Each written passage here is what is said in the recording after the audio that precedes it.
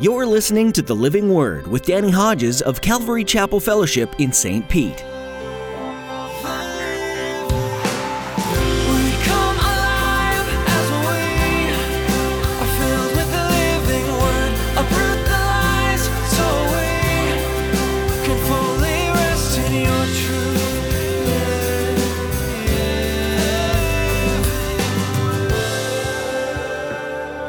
What step do you need to take? Maybe you're at a 1 as a Christian. Maybe you're at a 4. Maybe you're at a 6. What's it going to take? Because you don't want to stay the same. You don't want to get in that routine and the next birthday you go, I don't think I'm any different than I was last year. I'm never closer to Jesus this year. I'm not any more mature. You don't want that to happen in your life. Time is ticking. Jesus is coming. The hour has come. Wake up from your slumber. Do you spiritually feel like you're living the same year over and over? In today's message from Pastor Danny, he encourages you to wake up from your spiritual slumber. Don't be content anymore with doing the same routines as you have been. Push to grow yourself in your walk with the Lord. Pastor Danny explains that you don't want to stay the same. You want your walk with Christ to always be deepening and widening. Ask the Lord this week about the ways in which you can grow more and more with Him. Now here's Pastor Danny in the book of Romans chapter 13 as he continues his message, Submission, Love, and Perspective. To every nation for all generations, together in love, we'll move mountains by faith until all have tasted, seen, and heard the power of the living word.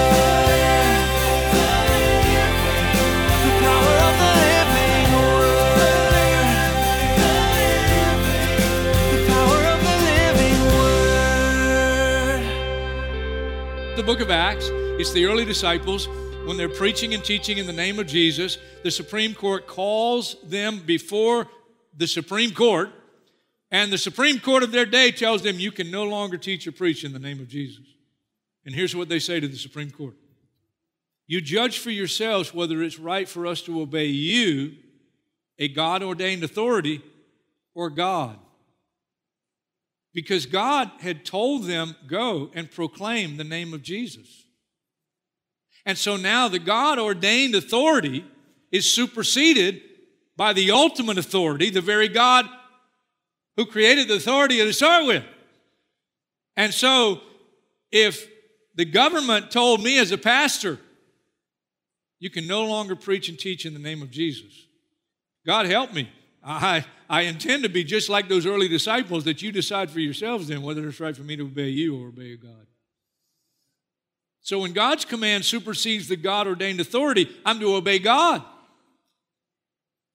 It's a scriptural exception. The second exception is when it violates moral and ethical principles of the Bible.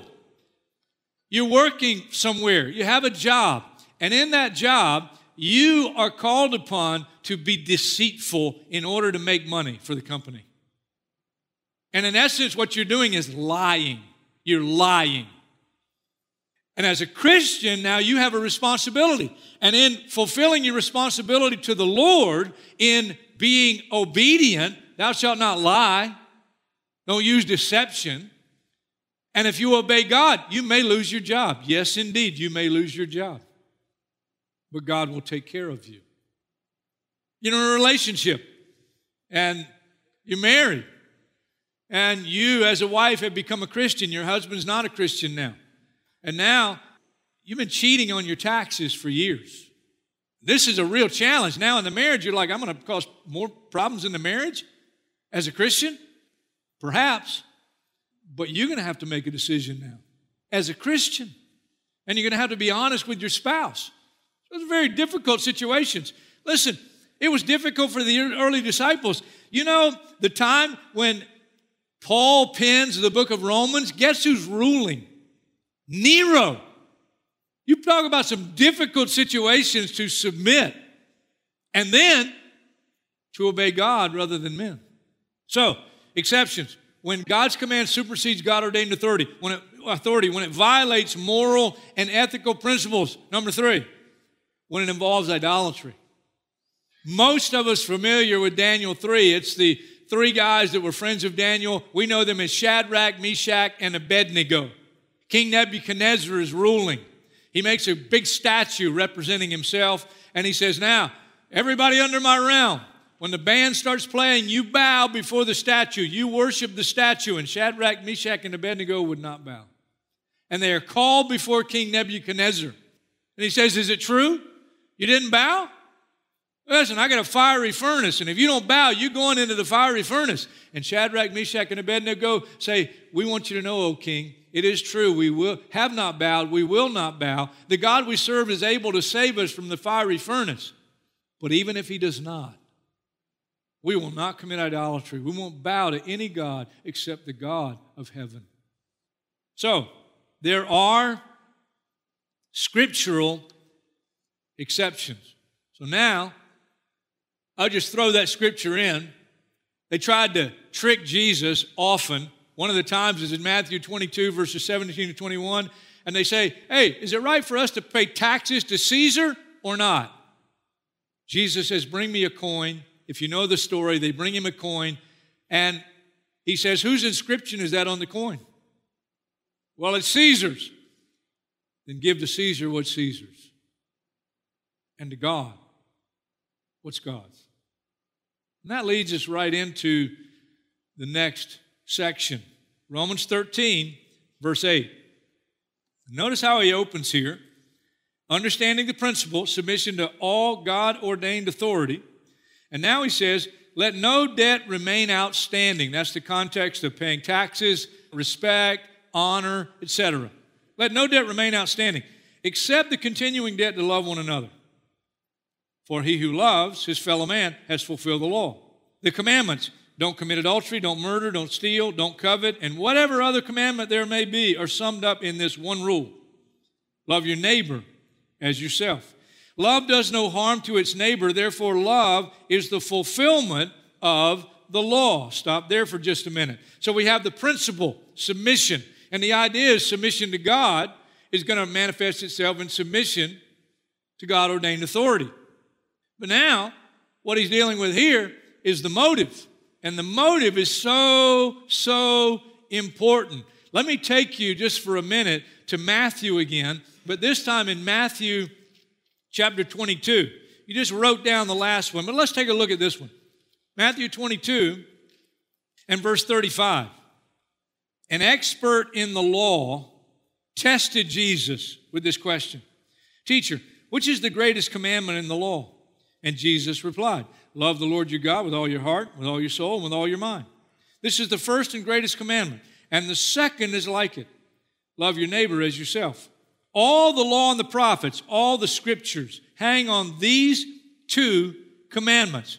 So what he's saying is you can sum up everything God had to say in the Bible with these two commandments. Love God, love your fellow man. Here's the statement. Right relationship to God manifests itself in a right relationship to man. If I'm not being obedient to my parents, I'm not being obedient to God. If I'm cheating on my taxes, I'm not in submission to God. If I'm doing shady deals in the workplace, not only am I cheating people, I'm not living in submission to God. So you can't have one without the other. You can't say, well, I love God, and you're failing in your love for humanity. You can't say, they don't deserve my respect. Whoa. Then you can't say you really love God, because He tells us to respect and honor even those we might disagree with. Even those, as far as their person, they're not worthy of it, but in terms of their position, it's required. When I was studying, my mind immediately went back to one of the devotions that I read from Oswald Chambers. This little devotional called My Utmost for His Highest that most of you know, some of you have used. I still use it after my regular Bible reading. And I remember, because it was one of those devotionals that really stuck. That really was that nugget that I took from that season in life, and I remember it. And I remembered right away. And I went back in my study on this point of what's the motive for my submission. And it's Oswald, February 23rd. I'll just read you the heart of it. The mainspring of Paul's service is not love for men, but love for Jesus Christ. If we're devoted to the cause of humanity, we shall soon be crushed and brokenhearted, for we shall often meet with more ingratitude from men than we would from a dog. But if our motive is to love God, no ingratitude can hinder us from serving our fellow man. And he closes this way. No matter how men may treat me, they will never treat me with the spite and hatred with which I treated Jesus Christ. When we realize that Jesus Christ has served us to the end of our meanness, our selfishness, and sin, nothing that we meet with from others can exhaust our determination to serve men for His sake. And here's the way John, the apostle, wrote it. You ready? Say it with me. Come on, say it with me. We love because He first loved us. One more time. You ready? We love because He first loved us. So I keep myself in right relationship with God, then my motive in some very difficult situations in life, to live in submission, to live in obedience, to live in respect and honor. My motive is my love for the Lord. And now we have one last section, and boy, does he pull it all together. Back in Romans 13, now verse 11. And do this, understanding the present time. The hour has come for you to wake up from your slumber. New King James Version, I looked at that and said, it's high time to awake out of sleep because our salvation is nearer now than when we first believed. Boy, how true is that? The night is nearly over. The day is almost here. So let us put aside the deeds of darkness and put on the armor of light. And he's been talking about submission to God-ordained authority, ultimately submission to God, love for your fellow man. But now look how he closes it. Let us behave decently, as in the daytime. And now he mentions some things he hasn't even talked about. Not even really a part of the main subject matter. Not in orgies and drunkenness, not in sexual immorality, in debauchery, loose living, not in dissension and jealousy. Rather, clothe yourselves with the Lord Jesus Christ and do not think about how to gratify the desires of the sinful nature. So now he brings it all together, and now he's just talking about lifestyle and purity of life. Submission to God, love for your fellow man, and then living a lifestyle pleasing to the Lord. I turned 63 last Thursday. And something, if I was young, and somebody said to you, if you're young, what I'm about to say, wouldn't really make much difference. But I'm going to tell you something. I went from 19 years old to 63 years old like that. And one day, if God allows you to celebrate your 63rd birthday, maybe you'll remember what I just said.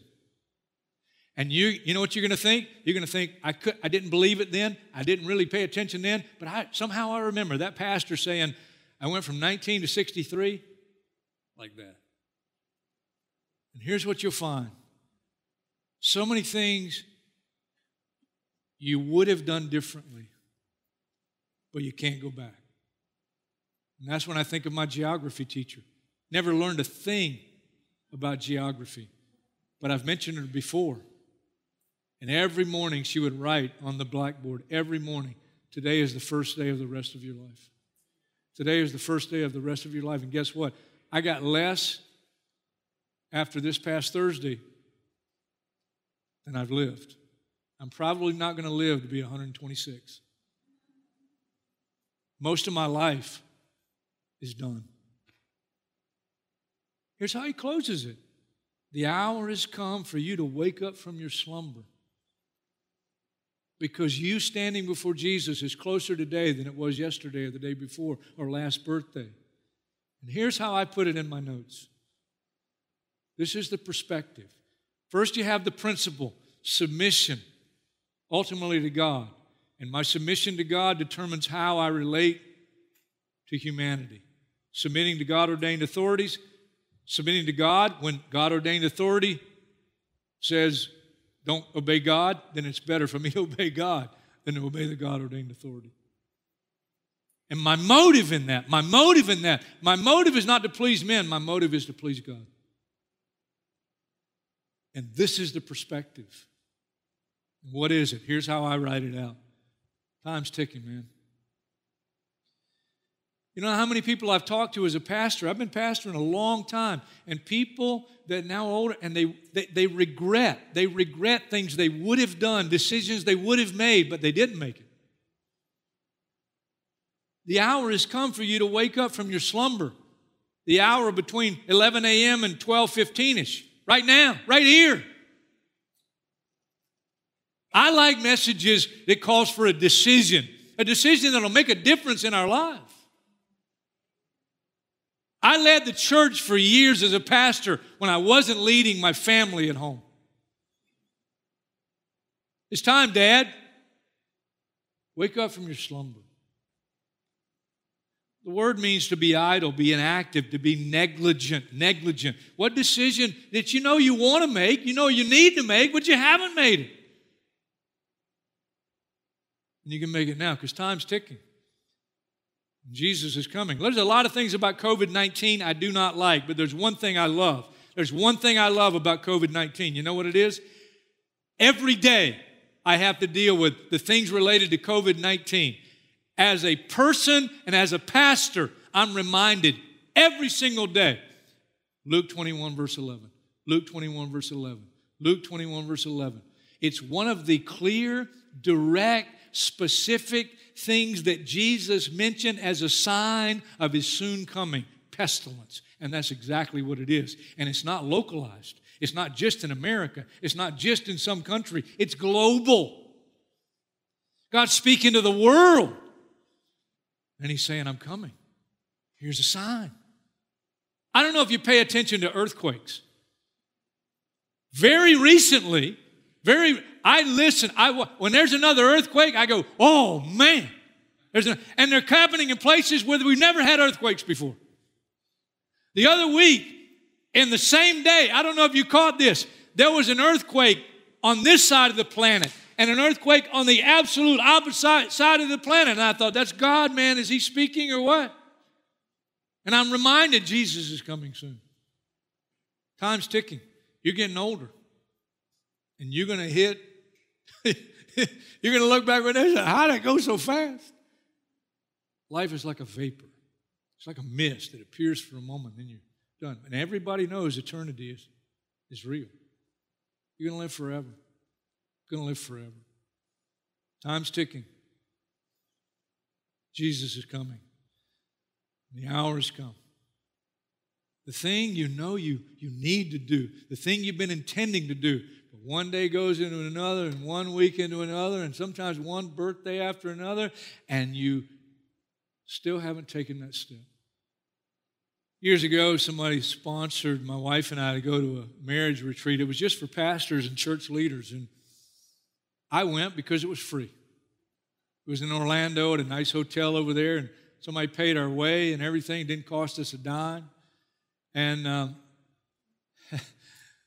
was so disappointed after the first session, because after the first session, we had to go back to our rooms, just me and my wife and other, couples, and you individually in your own room, and you had to sit, and they had these exercises that you were supposed to do with one another.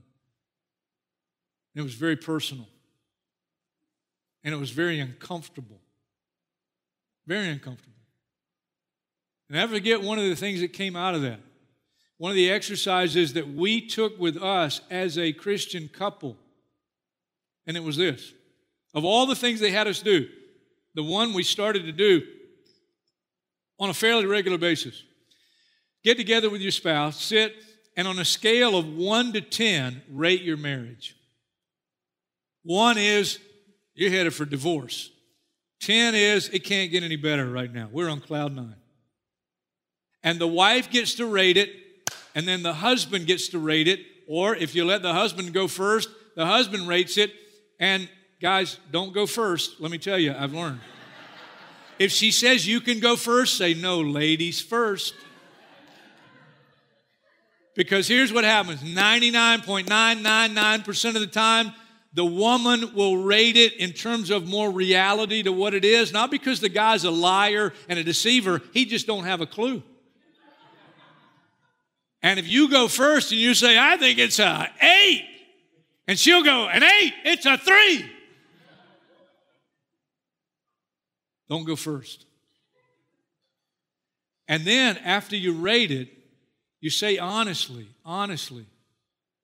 what would it take? And I would say to my wife, what would it take? If you say it's a 4, what would it take for me to do to make it a 5? And it was so practical because they were very good about saying, don't say, what will it take to make it a 10? Because then you can't do that overnight. You can't do that right away. It doesn't go from a 3 or a 4 to a 10 overnight. That's a progression. Guys, come on, help me. That's a progression. Hallelujah. Amen. And so you say, what would it take? What do I need to do? And then you work on building it toward a 10. And that's what we did. My wife's not in the service. I didn't ask her last, but anybody see where Wendy is? I'd like to know where we are right now. And that's a courageous thing to do. Sometimes it's a foolish thing to do. But I think if you were to ask her, and if you see her after the service, you ask her, I think she would say, it's a 10. And if she doesn't, it is what it is. And I'll be finding out before the day's out what it'll take to move it up a notch. What would it take?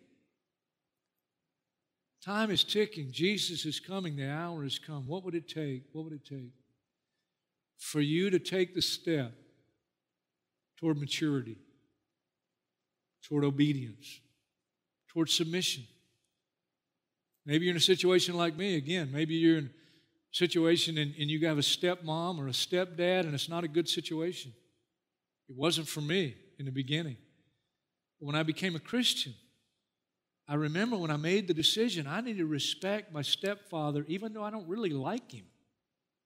And there are things about him that I don't respect, but I'm called to respect him in his position, even if I can't respect him as a person. And God changed my heart. And because He changed my heart, He changed our relationship. And who knows how much God used the change in me to bring about in time a change in my stepfather. As a pastor, I was leading the church for years, but when my children were young, I didn't have a time where I pull the family together and say, hey, let's just honor the Lord. And it doesn't have to be deep. You can just get together and read a psalm together. And when I began to do, and my children remember, when I began to do this, and I'd say, you read a couple of verses and the next child read a couple, and you just make it simple. Now, if your children are already grown, you can't go back and repent of that. You can't change that. But you can be a different grandfather. You can be a different grandmother. And they can see someone, and they'll see the change in you. What step do you need to take? Maybe you're at a 1 as a Christian. Maybe you're at a 4. Maybe you're at a 6. What's it going to take? Look, because you don't want to stay the same. You don't want to get in that routine, and the next birthday you go, I don't think I'm any different than I was last year. I'm never closer to Jesus this year. I'm not any more mature. You don't want that to happen in your life. Time is ticking. Jesus is coming.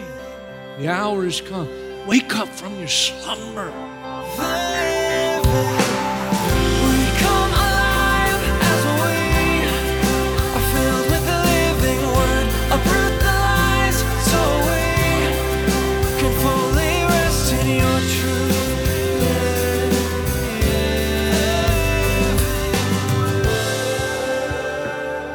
We're so thankful to be able to share the Word of God with you here on The Living Word.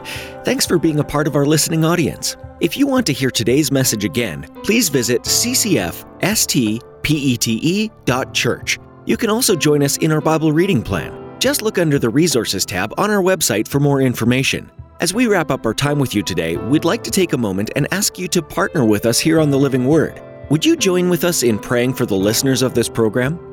Prayer is such a powerful tool against the enemy. And there's much to pray about during these days of speculation, doubt, and fear. Perhaps there's a listener who's really wrestling with all of the uncertainties, and your prayers could be a way to minister to their heart and mind, renewing their faith along the way. Please pray that each person who hears these messages would find encouragement. We're reminded in these New Testament books that God came to earth as a man, just like us, and suffered in ways that we might be suffering currently. But He came to redeem each one of us, and that gives hope beyond what's happening in front of you. Thanks for praying. With that, we've come to the end of our time today. Thanks for joining us as Pastor Danny continued teaching through this series called New Testament Highlights. We hope you'll tune in again, right here on The Living Word.